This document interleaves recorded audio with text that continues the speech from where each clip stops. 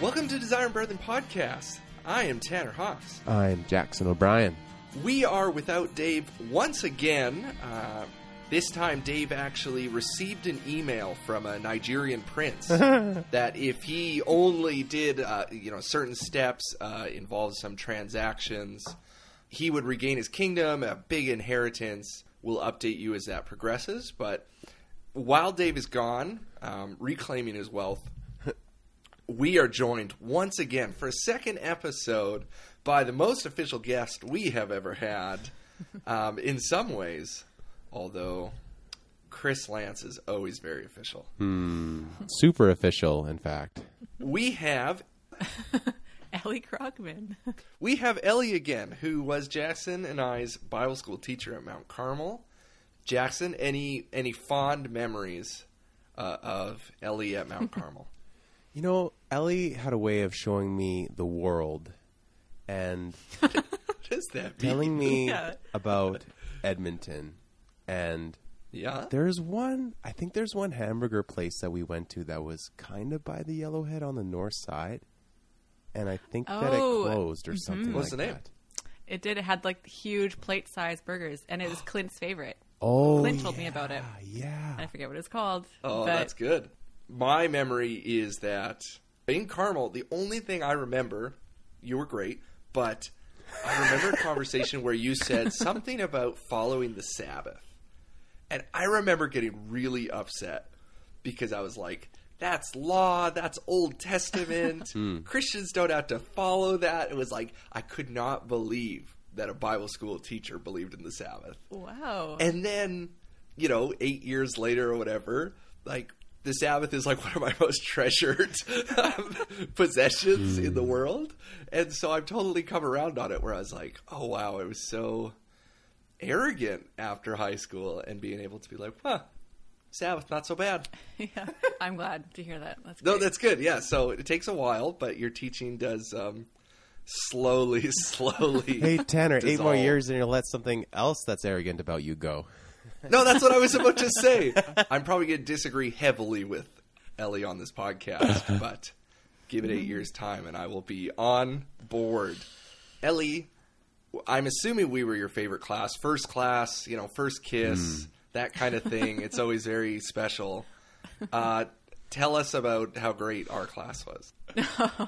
I was probably terrified, probably 80% of the time, and overwhelmed. But yeah, See, that's amazing to pull back the curtain because, we obviously assume you're all very confident and Right. Totally, yeah. competent. right. You were scared when we were scared. This is a lesson. They should make a VeggieTales on this moral lesson. So Ellie went to Regent, where I am now, and where her husband Aaron is now. And when she was at Regent, was thinking a lot about a certain topic dear to her heart. Maybe you would call it like a theology of brokenness, or you said vulnerability in the process of sanctification, or something like that. And you wrote a big old paper on it. Most people are never able to use the papers they write in master's or PhD. Totally, yeah. They go completely to waste. But look at you. You were podcasting on You it. made it, Ellie. Here it comes to fruition. It's amazing. So, Ellie, talk about what is a theology of brokenness?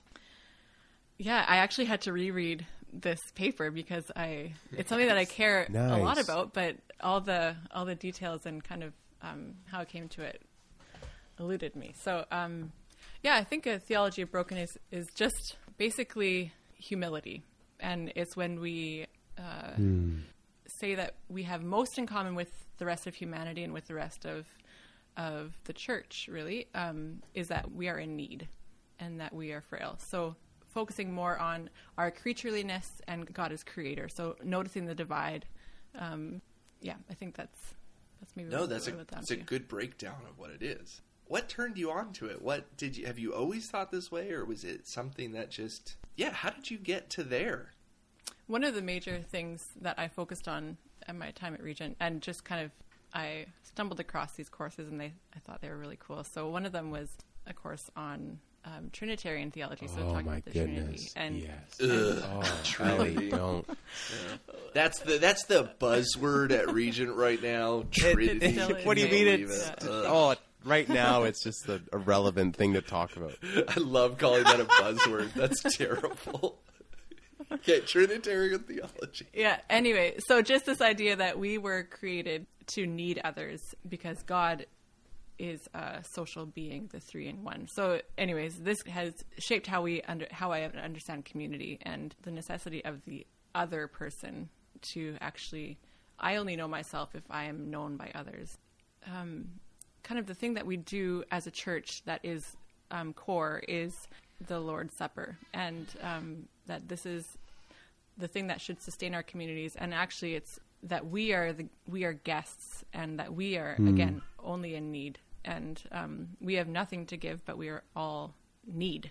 Okay, right out of the gate, Ellie, I'm bouncing on this ball in Dave's basement because the exact opposite sort of I want to say, I'll use the word puritanical, but like a holiness-driven discipleship devotion characterized my high school life. It was the classic, maybe brethren, but a little bit too Protestant of like, you have your Bible, you read it by yourself. I'm saying that like the exact opposite experience of this whole robust kind of communal living that Ellie's getting at was the opposite of what I experienced. And so like I have immediate friction towards this idea because like I've always understood like faith is you and God, and it's alone time, it's solitude. So it's like weird to just hear something along the lines of like, this should be proper theology. So like all of this actually, Ellie, applies to me like super well right now because like, did you read a lot of Nouwen, Henry Nouwen too for it? I've just read snippets. Isn't he like some sort of Harvard WASP or something? Oh, you wanna some elite, the intelligentsia. You need to check his story, dude. Do you know what he did? I don't trust it. The 1%. No, what did he do, heard Jackson? about the L'Arche communities that Jean Vanier started, and he left Harvard. He left Yale, I think he was at Yale, right? And he left Yale to go be in the L'Arche community at Daybreak. Well, what's this L'Arche that he went to? It was probably better. He probably made more money there. Skepticism. I don't want to... Ellie, can you explain what L'Arche is better? Well, probably not. It's community that like the members are most people with some sort of disability, and Jean Vanier started it, and it's kind of they have little Canadian, Whoop. French Canadian, but Canadian, and they just have communities all around the world, and they build a home together and share life. Okay, so this guy, I have grudging respect for him now. You've been reading him? He is my favorite Catholic ever. After Jesus and Peter and Jesus was like Catholic? third I don't know what you're saying about that. Okay. Well, I don't want to answer that question. With Henry Nouwen, though, like that's the reason why I'm so like captivated by what he did, because he did the incarnation thing. He stepped down from prestige, from power, and decided to be with a community that like they didn't care how many letters he had behind his name. He was just like nervous, like, are they going to love me today? I have no power over that. And to be exposed in a community in that way was something that shaped him so profoundly. And like he did the humility thing, Ellie. And that's why I know that in my circles and the people that I'm close with, we're so focused on blessing others and sharing the gospel and being the ones that do the doing verbs. But what does it mean to be broken and lead out of that space and actually understand that, like, I'm not the all-powerful evangelist. Like, I need to be blessed too, and I cannot be a blessing unless I am blessed. Yeah, and I actually did read his book, In the Name of Jesus, this semester, so I do know what you're talking about and really enjoyed the book. And Jean Vanier, who started it, is like, it is a theology of brokenness where his like big thing is that through his time in close proximity with the most marginalized, the most disabled, it exposes the way that we're all incredibly weak. But we kind of externalize it to the disabled. Yeah. That they're the weak ones. But as he learns their lessons of dependency, of community, he's realizing like, whoa, wait a second, this is my state. And I think that has that was really shaped too at my time at Regent, and just reading different theologians, different thinkers from different parts of the world, and where their faith is grown in poverty or places of marginalization, and just seeing from their perspective who Jesus was, and just kind of always siding with the oppressed, not the oppressors, and always siding with the downtrodden. And so I guess that was never really super clear to me before I was reading people saying, "Hey, look at this is who Jesus is. He's he cares for the needy before anyone else." So Ellie, the hairs on the back of my head, they're standing up, which is always a signal that it's going to rain, but also a signal that Marxism is afoot here. Right. I hear you talking about certain parts of the world. I'm hearing South America. I'm hearing liberation theology. I'm hearing radical socialism for Jesus. But actually, I love that stuff. Are you talking about liberation theology, those kind of theologians, when you talk about that? Yeah, and just a lot of liberation theologians just say that actually Jesus' message has impact on politics, on social structures, on how we do business, and it's not just about our souls or Sundays. And so, yeah, it maybe does look a lot like Marxism. I'm just joking about that part, but the point you're getting out of the brokenness is totally right. Like their whole thing is that when you see the oppressed, Jesus is there, because Jesus is always in radical solidarity with those who are downtrodden. Yeah, and so that's a challenge to Christians to go to the places where there's marginalization, but it's also a challenge to realize your own oppressed nature, right? To be a person in need, right? Like to realize, oh, wait a second, even though I'm rich and I'm white and I'm a male and I'm very successful, I actually am fragile and weak. And that is where Christ meets me. Yeah.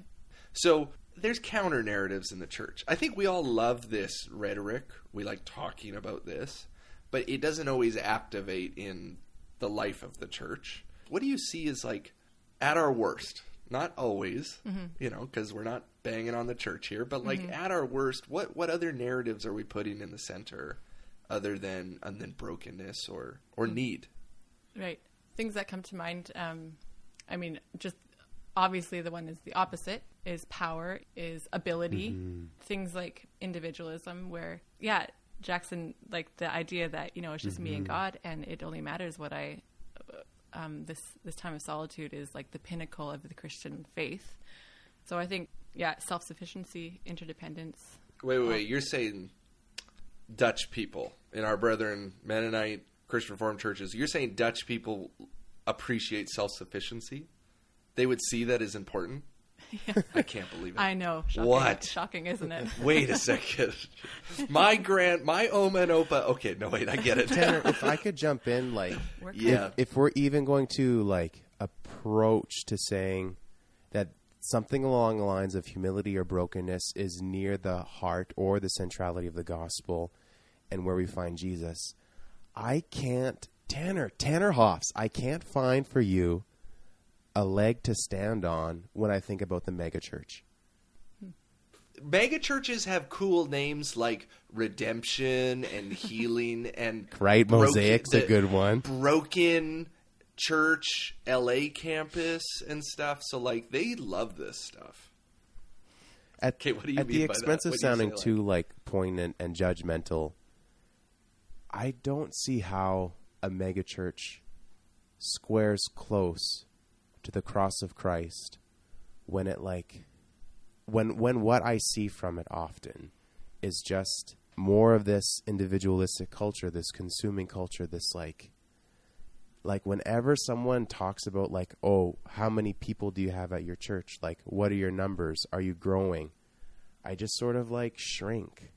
And my heart says, I think, oh crap, this program missed it. That's fair. I think megachurches probably favor performance over participation, excellence, things like that.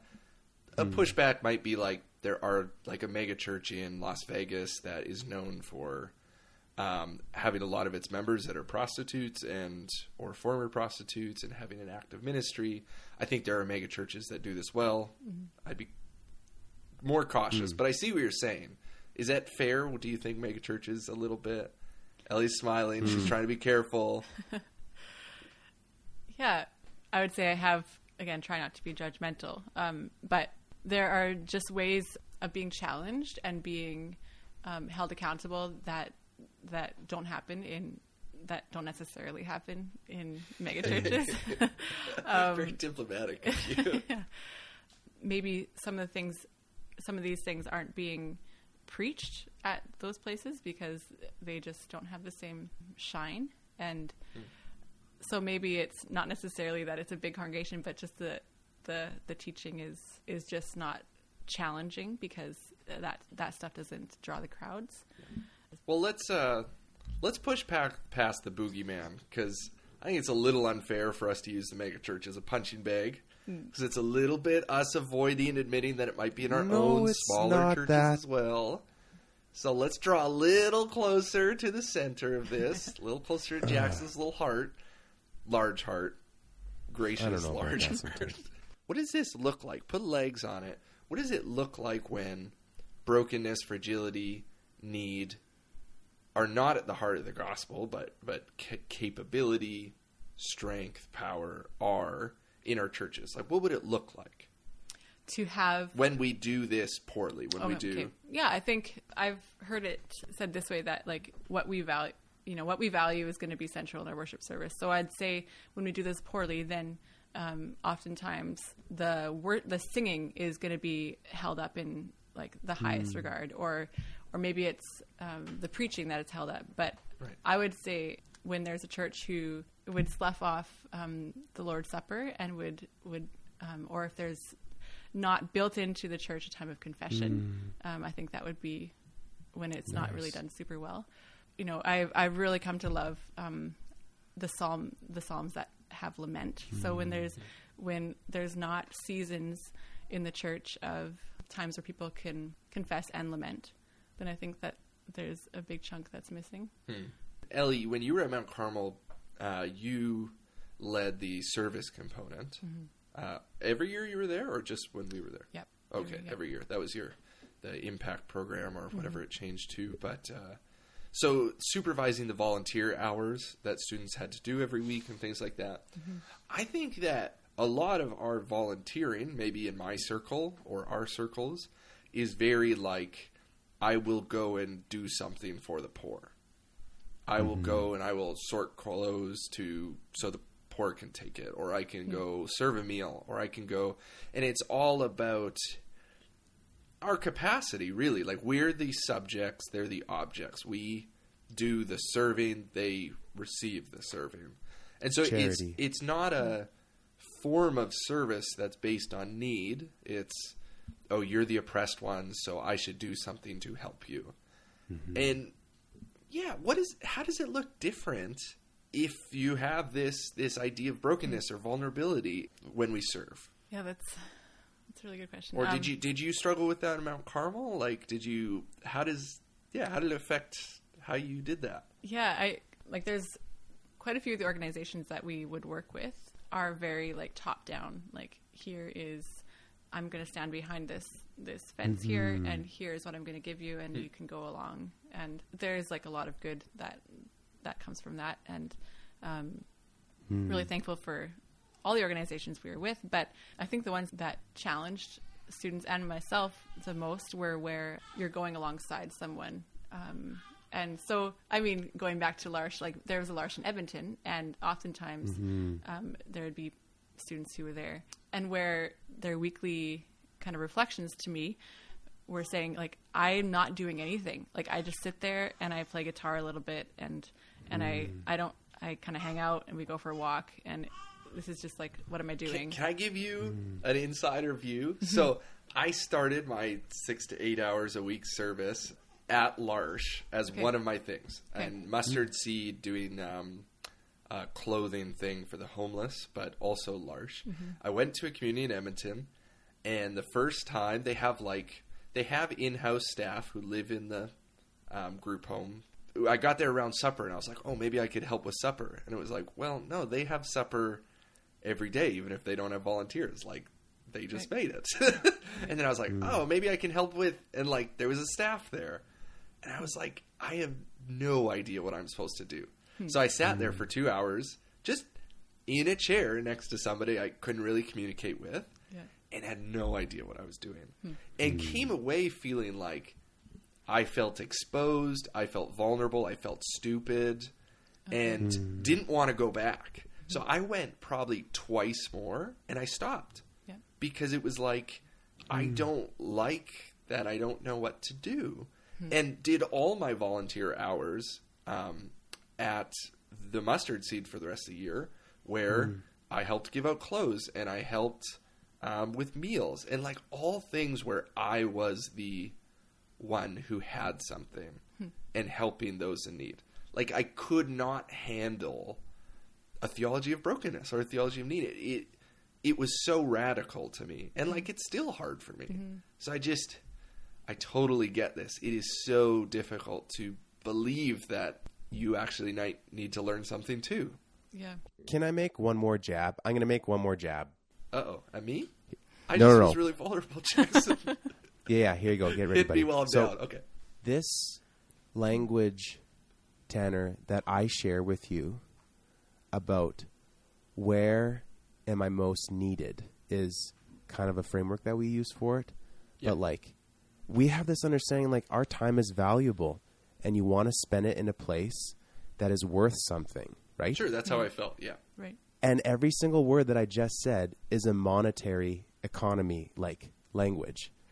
My time is worth it. Oh, it's my valuable, Marxism and I hairs spend are it. standing up again, Jackson. No, isn't it interesting how like we live in a way where we think that we must be doing something productive or worthwhile in order to like justify something, and I think the complete opposite should be true of like, it's like, no, just be.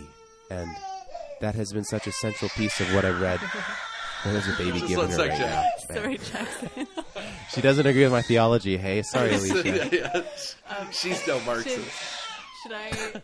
Do you need to? Yeah. Ellie's going to be Sorry. 5 minutes. Okay, I'll be Okay. quick.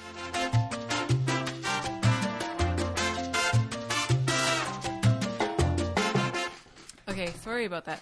No problem. Babies, hey? Sheesh. Okay. Babies. Okay, Ellie. Can I give a little bit of pushback for those who are listening who are like, yeah, this sounds good. Maybe it sounds a little fluffy. I don't know. Yep. Like, there's got to be like discipline, and we got to do stuff. Right. I'm having trouble with the idea of does having the core of your church be like an identity, like a broken identity. We're all broken people searching after Christ, and Christ is searching after us. Something like that. Does that make for like a stagnant church? Because my church right now is really based on mission. Okay. So our groups, when we meet, we're always pushing ourselves to like be with our neighbors more and, be in our communities and do things. So the good part about that is like we're a very motivated church. The pushback I feel like when I'm in that situation is it's only the strong and capable who fit this system. That there are people who somehow get left out of a mission identity because they might be handicapped or they might be lonely, or like that identity excludes some. But then I go, okay, what if our identity were something like brokenness? Well, I don't know if we would do very much. Yeah, I think that's really great because then we'd all just be sitting in a circle and crying or something like. Or like, yes, or at least focused on our community, maybe more. Inward looking versus. Yeah, possibly. Yeah. I don't know. Yeah, I would hope that maybe it wouldn't stop at brokenness, but that it would be, maybe you could even like change the wording to say in need of redemption. So there's like kind of, even changing that, it's like a movement. Yeah. you could be a missional church with a posture of humility. Maybe more of an idea, Tanner, I'm not on one side of the fence and saying like, okay, come over here, but I'm actually going to be coming beside you, and we're going to say, life is really hard and we don't have it together, but I have this place where I'm going, and it's hopeful and it's bright, you know. So I think there can be movement and should be, but with this idea that like we are all figuring it out. Okay, practically, I got 3 P's: presentation, pushback, and practical. Hello. Very nice. Talk about this shaping your life. How has it changed one thing that you do different now that you've kind of stumbled into this and you've chewed on it for all these years? I think I really want to be quick to fix my own problems and other people who are coming to me with different tough situations. So I think I've been a little bit better at just being able to listen. And so over my years at Carmel, like I think I shifted a little bit more to not necessarily having to fix and answer the questions and like, here's the answer, now go and this is how you need to change and everything. To just being able to sit and say, oh, that's heavy, or that's really crappy, to give that a little bit more space than I used to. Wow. Okay. So I like still this idea of like I need to fix and it can't suck, like it can't hurt. I think that I've been able to, well, at the best of times, been able to just hold a little bit more. That's all space. We can say. The best of times. Yeah. I don't know. I think that'd be one thing. Jackson, you've been on this Henry Now and stuff. Give an example of maybe a way it's changed you. Like it's along the lines of what Ellie said too, about to just sit with someone in their brokenness, and I think the deeper thing is to let people into your own, and to let them sit with you in yours. And that's been a big challenge for me to move from my individualistic, me and my Bible stuff, to allowing others to love and serve me. Yeah. Well, and then my question to you is maybe like, what does this look like with motherhood? I don't know. Like, this is new in your life. This is something, but there's a couple new moms in my building that are my friends that telling me like just the amount of like mommy blogs and things like that that aren't showing true brokenness in being a mother. Like the amount of perfectionism that creeps in. Right. Like how does it affect you so far? Or are you like so sleep deprived you have not had this thought process? I'm surprised I'm actually keeping this conversation going right now. I'm like barely holding on. No. I think that's really it's been a totally new thing. One thing that was really difficult for me is like at the first like couple months of after Alice was born, I struggled with, I think like looking back, was postpartum depression, and that was really, I mean, not to the extent as some people, but that was really difficult for me,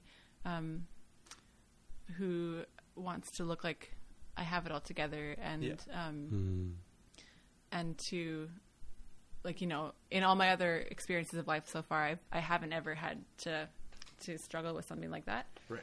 So even having people come over and sharing, like, I feel like I'm trapped, and I feel like this is not what I expected, and I can't really see a way out of it. Like, I think that was being able to voice that, like you were saying, Jackson, like being able to share yourself with other people, not just, not the one-sided thing again. I've had to really push myself to open up. Wow. So I think that was one thing that I still like, to not compare myself, but also to share, like, this is hard, and I didn't expect it to be so difficult. And so I think that's kind of the biggest way. That's powerful. It's such a powerful example of, like, it's so hard to be vulnerable with people, like for you to even voice out to your friends. It's like a theology of need is so difficult for us. But then it's also like, it's true to our humanness. Like, we are really broken. Like, you would have still gone through it even if you hadn't been able to voice need, because, like, we're really fragile. Well, even when you share with other people, I think, like, vulnerability begets vulnerability. Like, it allows people to say, like, oh, like, yeah, that I had a hard time with that too. And it just kind of levels out the playing field and just creates pretty good space. So. Oh, that's really cool. Thanks, Ellie. I don't know. Is there anything else you wanted to mention, Ellie? Yeah, I think this is all great. Is it where you thought the conversation would go? That's the trick. That's the tricky No, part. I think this was like good questions and good. Like it's great to hear where you guys are at too and like sharing some of your journey, and this is just nice. Does it depress you that one of your Carmel students was like so awful and like stopped L'Arche right away and stuff, or like is that like, oh wow? No, it's great. Loved hearing it. It's And great. you are not the only one, Tanner. She's gritting her teeth. She's making a fist with her hand. But you're at Regent now, so look at where you. Yeah, and now No, I'm at just kidding. Regent, so I mean, look at that progress in my life. Tanner, Wow. she has the power to retract your Christian diploma. And Oh whatever you no! get from Carmel. I can't let Regent know that I don't have it. Don't tell Wayne. Don't tell Wayne. Yeah, that's right. All right, well, I think that's it for us. We might save listener mail for another day. Is that cool, Jack? I'm down with that. Yeah. We Yeah. love you who email us, and we'll get to you soon. Sorry about that. Yes, you're all amazing. Jack, where can people reach us if they want to ask questions of Ellie or ask questions of us or just talk about it, talk about their own experiences? In a more formal way, you can reach us, or private formal way is at our thing, our email account. It's just desiringbrethren.podcast@gmail.com. Not super fancy, pretty boring. And how can the hip young kids email us or reach us? Truthfully, it's not hip anymore because Facebook is from the past, but we still use it. We're probably not going to get on Instagram. We likely won't get a Snapchat account, so going to have to put up with the early 2000s version of social media. Yep. Check out our Facebook page, Desiring Brethren Podcast, and Ellie liked it. Thanks, Ellie. You're welcome. Like yesterday. I saw that. Yeah. And we are almost at 100, which is a big triple digits is coming up. That's huge. So if you are the 100th like, I mean, I don't know, we'll have you as a guest, I'm sure, just like all the other guests. Signing off for Dave as well.